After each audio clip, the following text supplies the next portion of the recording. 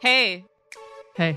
Look out, church. Look out, Jesus. Look out, Holy Spirit. We're coming for some talk. We're back. Both of us.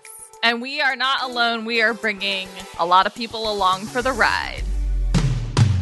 Saved by the City is back with a full season coming your way and some fabulous guests. And I mostly just remember feeling like I had been, simultaneously shot out of a cannon and drinking out of a fire hose. We're talking about everything from how to make friends as adults to dealing with religious trauma. We're even providing an oral history of contemporary evangelicalism. And guess what? There are seashells involved. Of course. I did feel like the wooden carved mermaid on the front of the boat with all these people behind.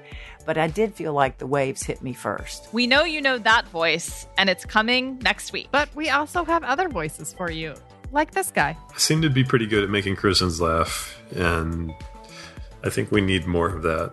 There's a group of Christians, probably the majority, that just aren't going to have any fun on Twitter anyway. The king of weird Christian Twitter. And some old friends will be sure to join us, like the Hot Priest. Hot Priest! Ben DeHart will be back.